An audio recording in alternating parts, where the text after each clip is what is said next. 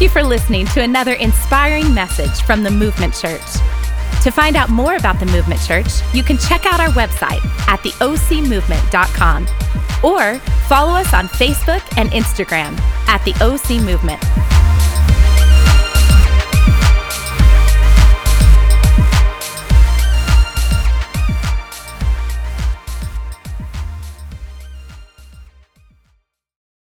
Good morning, First Service.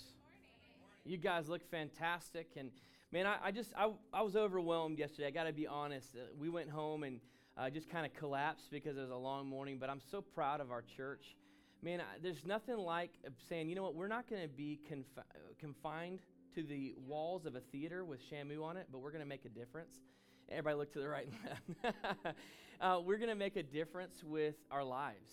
And so this is going to be something we do on a regular basis, but next semester, man, I sure would love to see some of you lead a connect group that for the 6 or 8 weeks we have them, that you go downtown on Saturdays and help be a part of feeding the homeless, or make it a normal thing to go to the Boys and Girls Club and help kind of make that place look awesome. I just would like for us to be a church that is all about reaching and impacting the county that we live in.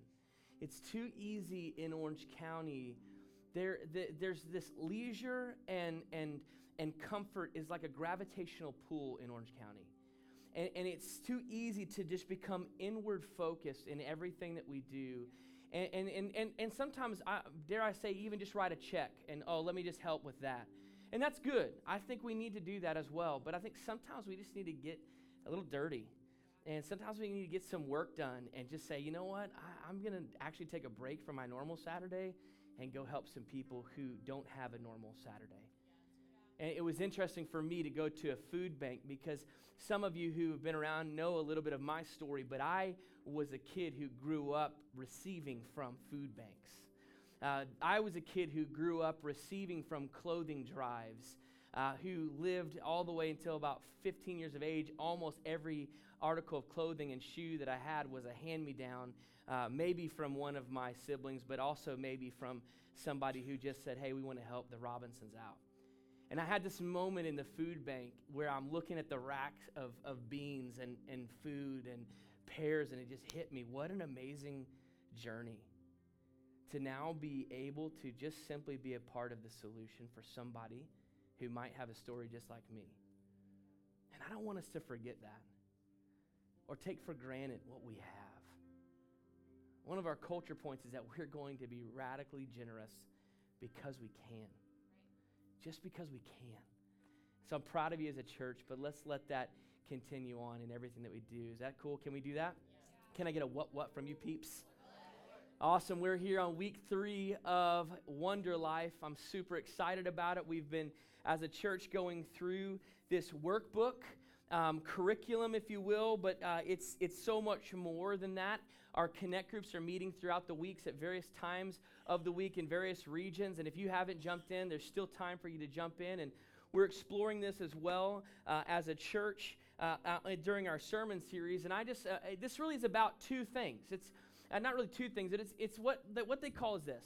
It's a not-so-perfect guide to who you are and why you're here, and it's really circled around 2 questions. Who am I, and why am I here? Who am I, and why am I here? These questions have been kind of plaguing, if you will, humanity forever. Literally forever. And so what this is not is some kind of hyped up, super spiritual hyperbole that after 4, 5, or 6 weeks of connecting with some people, you're going to have all of the answers to all of the questions that life throws at you. No, because life is like a puzzle, and sometimes there are portions of the puzzle that are easier to put together and some that are confusing. And then if you've ever put a puzzle together, sometimes you just find there's some pieces missing, right? And life is like that sometimes. So this isn't about getting every piece put in its perfect location, but this is about taking a journey together to discover what God wants to do in me and through me. And we're kind of doing this through 4 life marks, kind of benchmarks, things to aim at.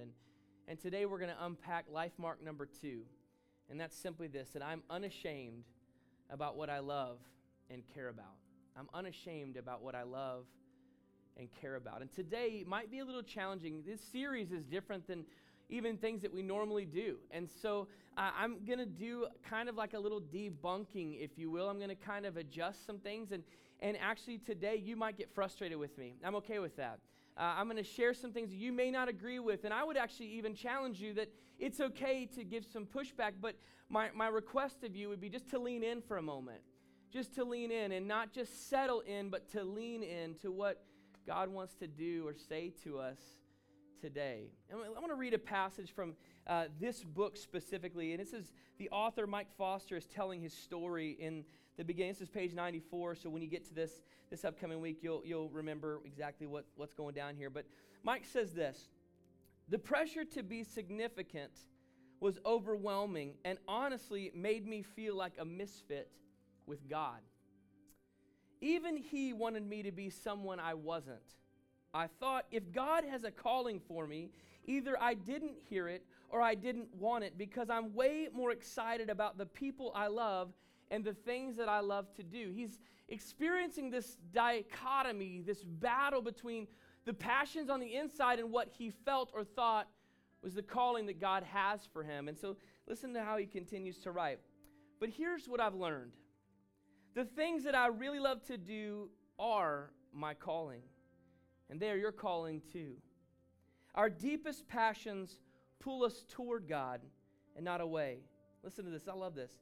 "It's not about having a God-sized dream, but loving the dream God has already put inside of us." I'm unashamed about the things that I love and care about. Let's pray. God, we thank you for what you're doing in our lives today. We thank you that you're doing a work that only you can do. And so, God, I just pray that right now you'd give us strength, you'd give us insight, that we lean in and be excited about what it is you're going to say and going to do, and just be open to what it is you want to say to us, so we don't just kind of slip into the, I'm at church again mode, I'm going to get to lunch and then start my work week again. But God, you do something different in our lives today. In Jesus' name I pray, and everybody said, Amen just means I agree. So thanks for agreeing with that prayer. Hey, listen, I want to share a couple things, but my concern is that so many of us have developed this life of slipping into the mode of doing things that we thought we were supposed to do because at some point in our life, society or a well-meaning parent or a teacher, even if it wasn't just in words directly spoken, but indirectly, has told us how we should live and who we should be. And the problem is, I believe, that many of us have adjusted to a life that is shaped by critics rather than being molded by God. And it's a question worth asking yourself today. Are you allowing the critics to shape you or God to mold you?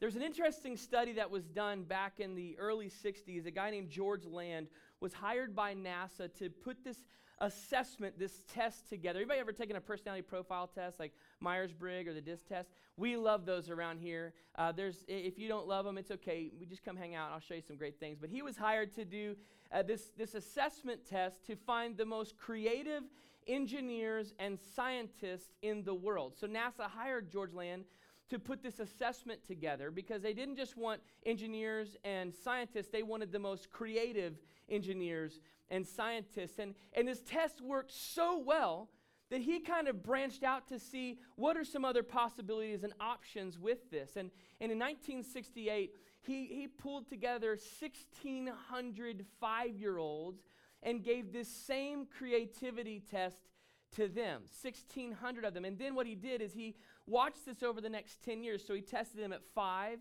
he tested the same kids at 10, and then tested the same kids at the age 15. And look at these results. The 5-year-olds who were tested, 98% of them tested creative. And some of you are thinking, I know my 5-year-old, he would not fit into this mold. But I was a creative 5-year-old. I'm just going to throw that out there right now. I was making up stories, and I was playing out with G.I. Joe. How many of you love G.I. Joe? Anyone? Oh, I feel there's a connection, right? But check this out. Same kids, 5 years later, only 30% of them tested creative. Same children. Now, we're talking about a guy who was hired by NASA to do this, and it was a successful assessment. Now, check this out.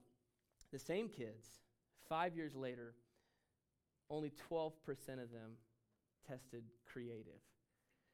It kind of was confounding for him. He wasn't really sure what it meant, so he literally did this same test for 280,000 adults. And look at these results. 280,000 adults, and only 2% tested creative. You know, what he didn't do is unpack the reason for this, but what he did discover is the myth that you are born creative, and really that it's not about whether or not I've learned creativity, but that I've unlearned how to be creative. Wow. And I wonder if along the way, some well-meaning teachers or even critics or cynics in the lives of us as individuals have come along and kind of put us into this box of how we're supposed to live and who we're supposed to be and how we're supposed to be creative. And I've wondered if it's kind of along the way begun to chop down our creativity and thus begin to chop down our dreams. And one of the things that's in this book, I pulled it right out of here, is this next slide. I want to just ask you real quickly, what chops down your dreams? Take a look at these things for a moment. What chops down your dreams? I mean, think back to when you were 5 or 10 or 15 and the things that you had such passion about, or maybe when you were in high school, or maybe going into high school, or maybe when you were in your first or second year of college. What are the things that have chopped down your dreams? I mean, just like literally take a moment and in your own mind, just kind of circle the one that applies to you. Here's the ones that I put for me. These are literally in my book, is fear and failures. These are the two that tend to chop down my dreams. And usually they're kind of married together. Can anybody relate to that? Like my failures have produced fear. Anybody have a list of failures in your life? Can anybody raise your hand? 3 of you? Okay. Oh, thank you. Me too. Okay. Me too. And I just wonder if maybe many of us have kind of stuffed away dreams and passions that we have because somewhere, someone or something along the lines just kind of told us that wasn't important, that wasn't relative, that wasn't relevant to life anymore. And I think that the purpose of today, in fact, if I could just kind of give you one goal for today, it's this, and I actually have it on the screens, that I will no longer diminish, deny, or downplay my passions for the sake of others' approval. I will no longer diminish, deny, or downplay my passion for the sake of others' approval. I can't tell you how many conversations I've had with people in Starbucks or in my home or at a restaurant where they're just living this life that was almost handed to them by somebody else, but they feel empty on the inside because they're living somebody else's dream and not the one that God gave them. This empty shell, if you will. But look at this, what the passage of Scripture says in Ecclesiastes chapter 5. It says this, "Even so, I have noticed one thing at least. This is good. It is good for people to eat." Can I get an amen for that? Amen. To drink. Just want to see who I need to be praying for specifically. And enjoy their work under the sun during this short life God has given them. What he's saying is, look, I just know this is good, that we should eat. And I'm just grateful for that. I feel like that's my spiritual gift mix, is to eat really well. Anybody else good at it, okay? And I mean good food too. So listen, he's saying there's some things that we should really enjoy, that we should really, this is good. And notice that he says, and enjoy their work. I wonder how many of us, if I had a chance to poll you, like just one-on-one, would you say, man, I love my work. I love what I do. I'm passionate about it. Not are you passionate about everything you do at work, but man, I am doing what I was made for this. But I feel like so many people are not, because they failed to choose the God dream and really become transformed by what he has for them, and they've become conformed to what our culture says and dictates. Check this out. Romans 12:2 was written for you and for me. It says this, "Do not copy the behavior and customs of this world." Romans is saying that there's really a path that God has given to you and to me. And he's saying, don't but conform or copy the customs of this world. There's one path, and there's a lot of well-meaning people that are in your life that will tell you what path you should take. And the media is great at this. Listen, this is a true story. Don't judge me or hate me for what I'm about to tell you. This is not me. This is an article my wife found. But due to some very popular pop icons that are circulating the world right now, people that are influencing culture, I won't mention their names, but it starts with a K and rhymes with Smartashian. And they literally are shaping, they are shaping culture so much so, I mean, don't get mad at me, but there are literally right now, there are black market butt injections taking place because young women are wanting to look like Smartashians. True story. Yeah. They're not approved, as you can imagine, because it's ludicrous. Can I get an amen for that? Yes, thank you for clapping. My heart's beating fast because I feel judgment and scathing review right now. I'm not doing that. I'm saying it's happening. Think about think about going to a seedy motel to get a butt injection. This is problematic. Problematic. I'll try. Should I continue? We'll move on. Romans is saying, don't copy the behavior and the customs of this world. And there are people everywhere screaming for our attention, trying to tell us how to live and who to be. Look at how the scripture goes on. But let God transform you into a new person by changing the way you think. Then you will learn to know God's will for you, which is good and pleasing and perfect. Look at that. Two distinct paths. There's one that the world is going to present to you. And then there's another one that is transformed by God, where God is saying, no, this is the specifics. This is what I have for you. And I want to actually put that scripture back up for 1 second. Look at what it says here. And I think this is where some of us get a little challenged. I'm going to talk about this in a minute. Then it says this, but let God transform you into a new person by changing the way that you think. Then you will learn to know God's will for you. And I think a lot of people kind of get stuck right there. So I'm going to talk about that in just a minute. The God's will component. Because I believe God does have something specific for each of us. But look at this next passage. This is Ecclesiastes chapter 9. It says this, whatever your hand finds to do, do it with your might. And let me just tell you what this word whatever in the original Greek, it means whatever. Yeah. Whatever your hand finds to do, do it with your might. I think sometimes we just kind of build this huge picture of what God's will for me is, and it seems so out of reach that the life that somebody else presents to us seems more attainable, so we capture that and apply it to the dreams that are in our heart, and then we live a life of emptiness, lacking fulfillment. If that's my mom, tell her I said, what's up? And then Ecclesiastes comes back and says, whatever your hand finds to do, do it with your might. And I feel like that should be freedom for some of us. I think there's so many of us that have a false guilt when it comes to purpose and calling.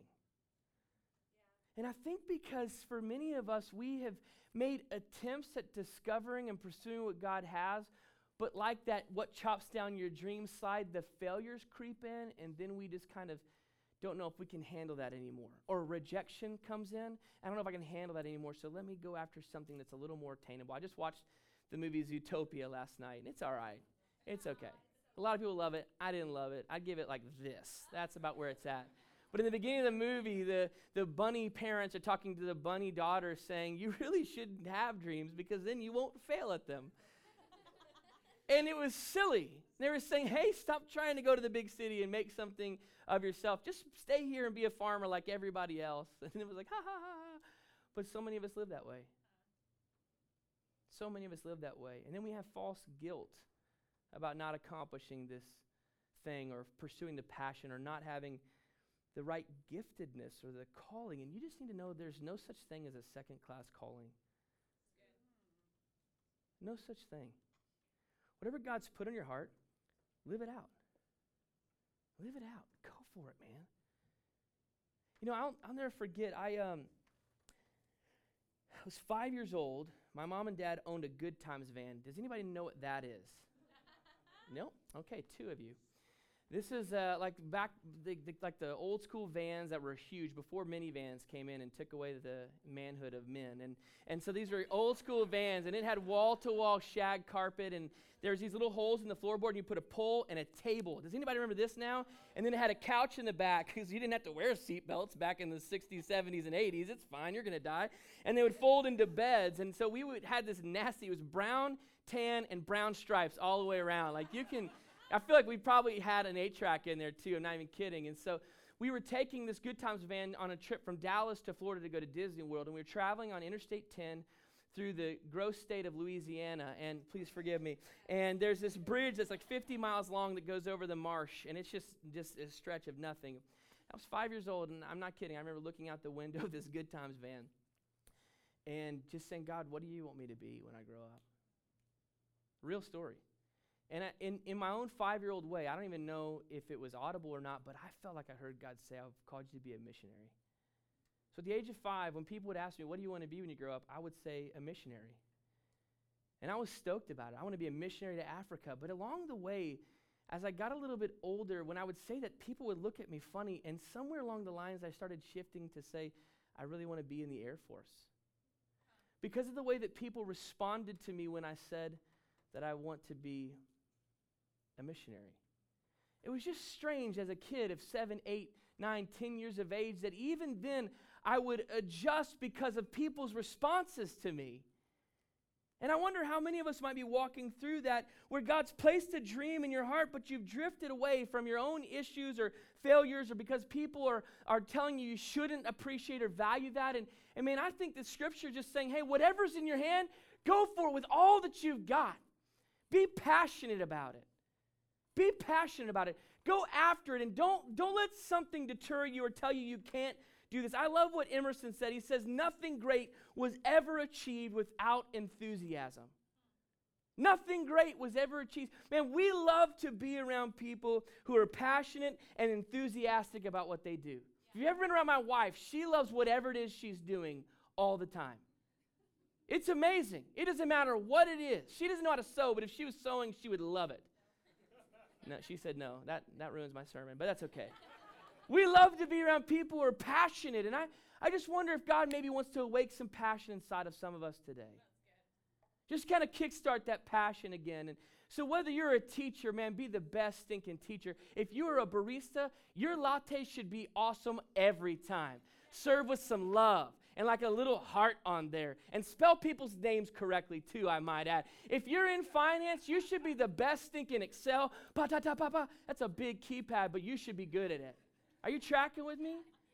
No matter what it is, you should go at it as if it matters, because it does. So what are you passionate about?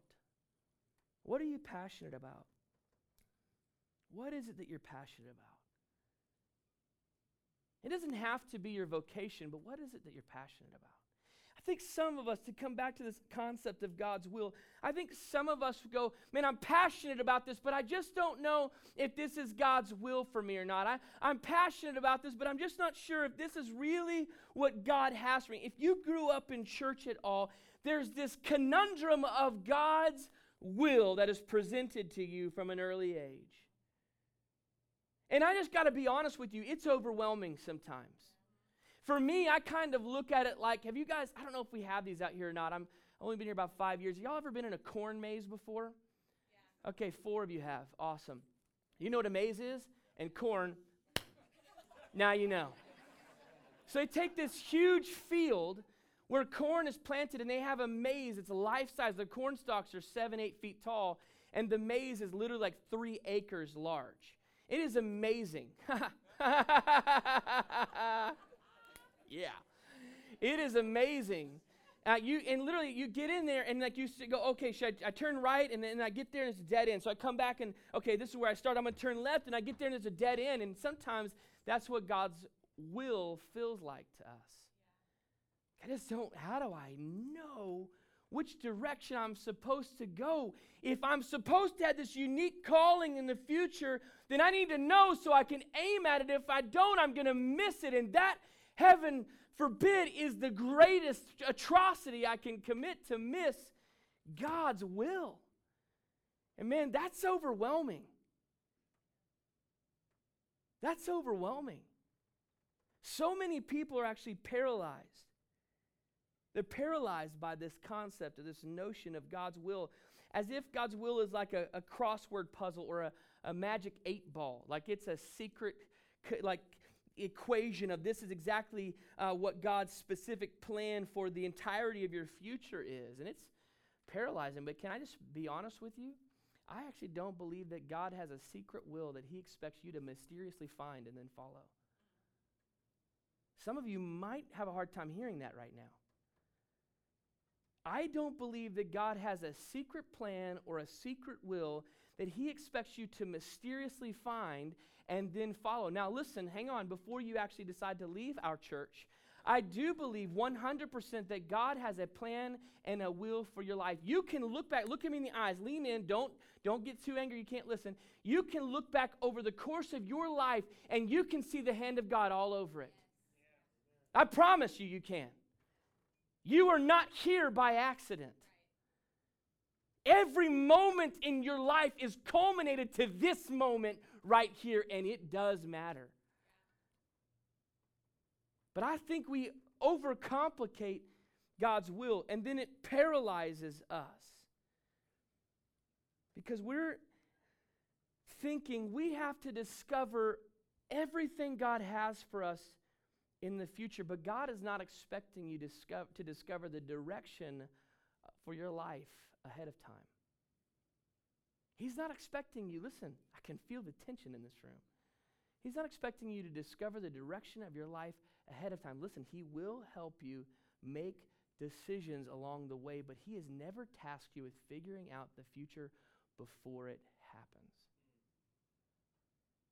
He's never tasked you with figuring out the future before it happens. And so many of us are paralyzed that we're going to open the wrong business, date the wrong person, go to the wrong school, join the wrong church, retire at the wrong time, and we just sit there doing what everybody else has done, living a life that's not transformed by who God is.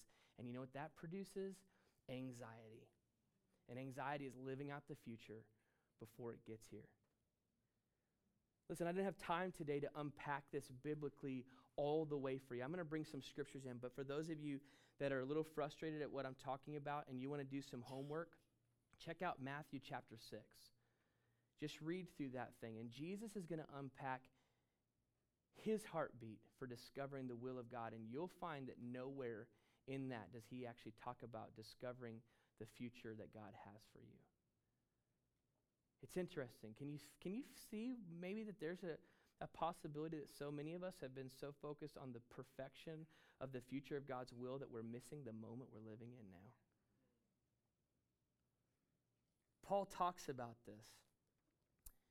He talks about this in 1 Thessalonians chapter 4, verse 3. Look at this. It says, "For this is the will of God." What? What? I mean, think about that. For this is the will of God. This is the apostle. This is a scripture written for you and for me. This is God's word for you and for me. And he says, hey, this is the will of God. Oh, snap. Yeah. And then look at what it says. It doesn't say discover the exactness of your unique calling and then pursue that degree path and choose no other career other than that, or you will be outside the will of God. What does it say? That you should be consecrated, separated and set apart for pure and holy living. You know what that means? The will of God is that you would just be transformed by God. You know another way you can say that is that you would be his. There's nothing in here about the future.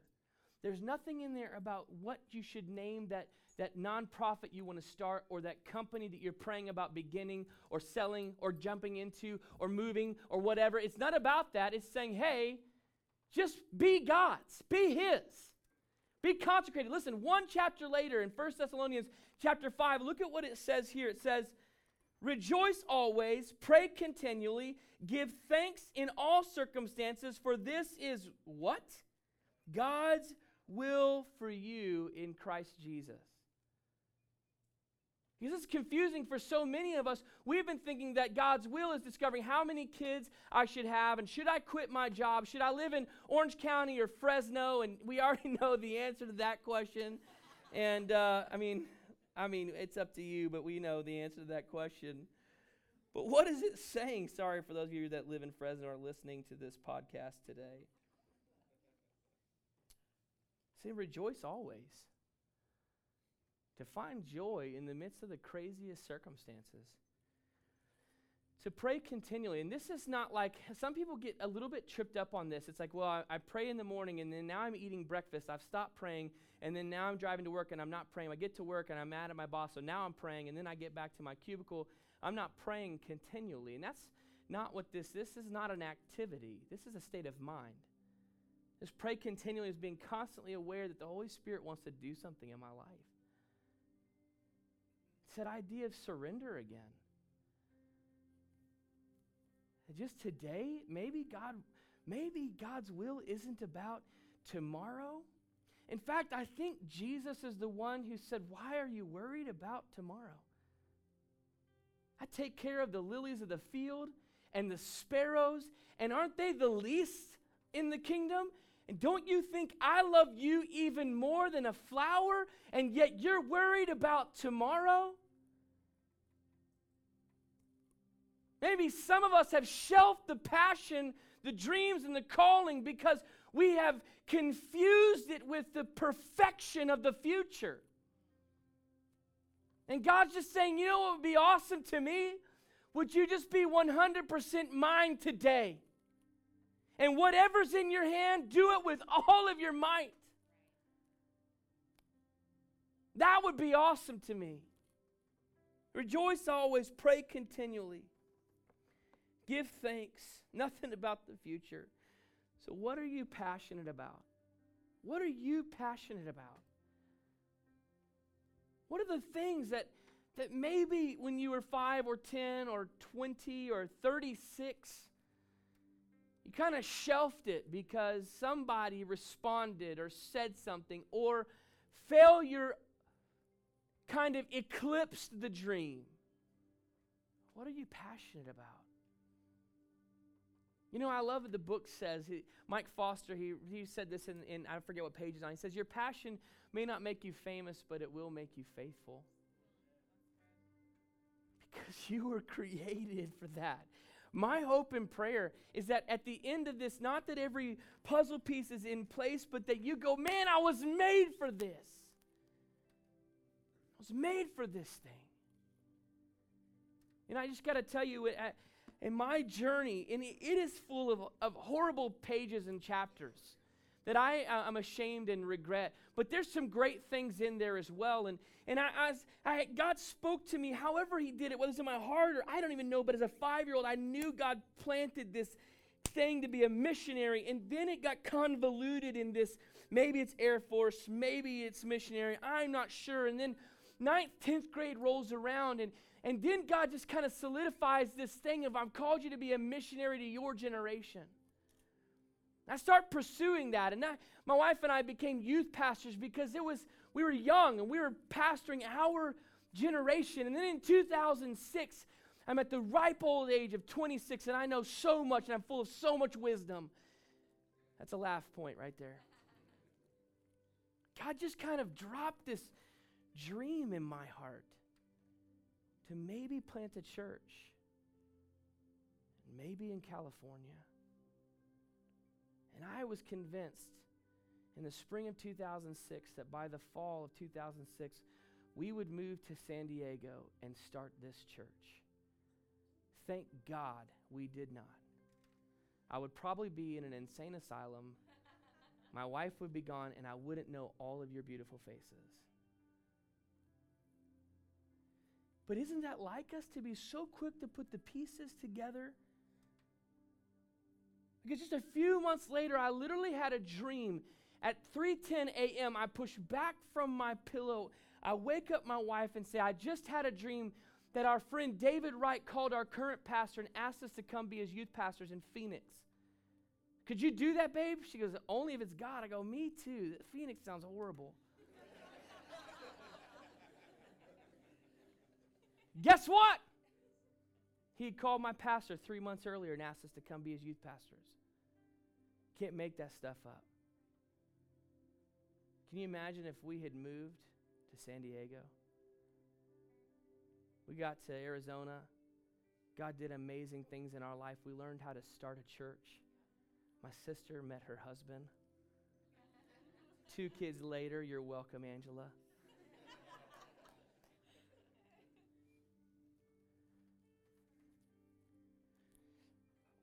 Just going to kind of change things up today a little bit.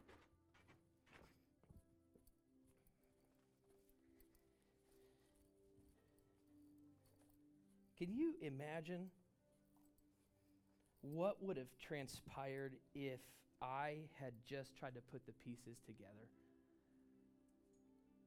The future that I would have created under the guise of God's will. And God was just saying, I just want you to do great with what's right here in your hand. Be passionate about this, and don't be ashamed about what it is. Don't be ashamed about it, but just be passionate. I'll take care of the pieces for the future. But just right here, right now, love what you do. This journey for me has been amazing and horrible. As one person said, beautiful and brutal.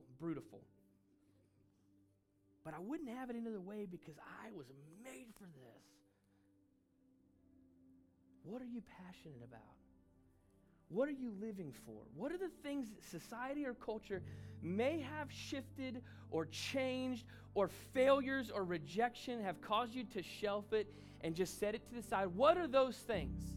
Because I feel like God wants to awaken that passion again. Not because of a book we're reading through with Connect Groups, but because God created you with that. And he's like, that's the one. That's the thing. That's it right there. Some of you might know. Some of you might, it's been so long, you need to go back to the drawing board again, but you know what the passions are in your heart. Are you living your life for it? Or is something else taking the place? How many of you in this room would just say, man, I'd like to be living my life for what I'm passionate about? Would you raise your hands? Let me just pray for us. Would you bow your heads? God, I just thank you that you've created us with passions. You've created us, God, with just these innate desires to do something, that gifted, that callingness, or whatever it is on the inside. You have created us with that. And God, some of us have shelved it and let it just kind of slip by the wayside. But today I feel like you just want to awaken that in our lives. I feel like you just want to kind of re-inspire that on the inside. And I just want to come against right now in prayer anything that a critic has said into the lives of the people seated in this room today that has said, you can't accomplish that, you can't do that, you're not smart enough, you've missed the boat, you don't know what you're talking about. And I just want to speak the truth of God's word into you, that God is for you. His plans are to prosper you and to keep you, to give you a hope and a future. I just want to silence the lies of the enemy that would say the failures of your past will continue to be the failures of your future. And I just want to speak hope into your lives right now, to allow God to come in and awaken the passion once again. On the inside, take it off the shelf and run hard after it with passion and enthusiasm. That all of us in this room would truly be unashamed about what I love and care about. In Jesus' name I pray. Amen.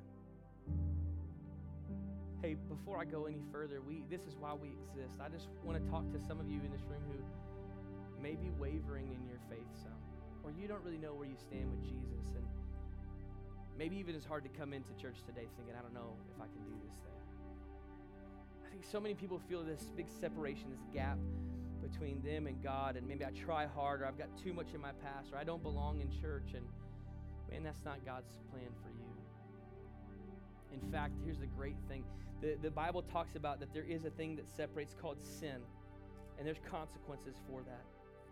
But the Bible also talks about the radical solution of Jesus, who lived a sinless life and paid a sinner's death, closing the gap.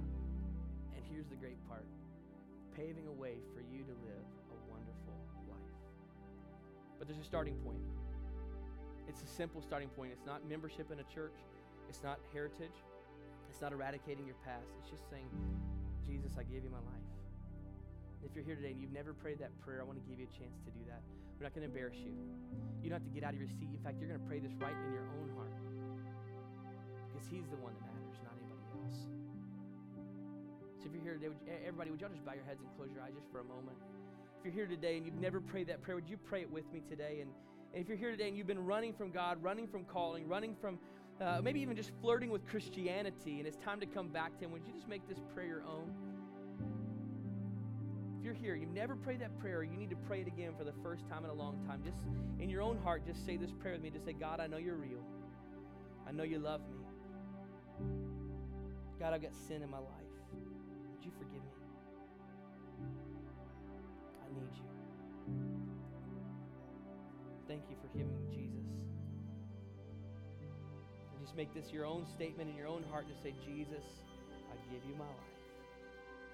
If you prayed that prayer with us today, we are so excited to be a part of this journey with you. Would you email us at info@theocmovement.com? And if you're not in the area, we would love to help you find another life-giving church near you. Send us an email at info@theocmovement.com, and we'll get back to you shortly. Thank you again for listening to another inspiring message from the Movement Church.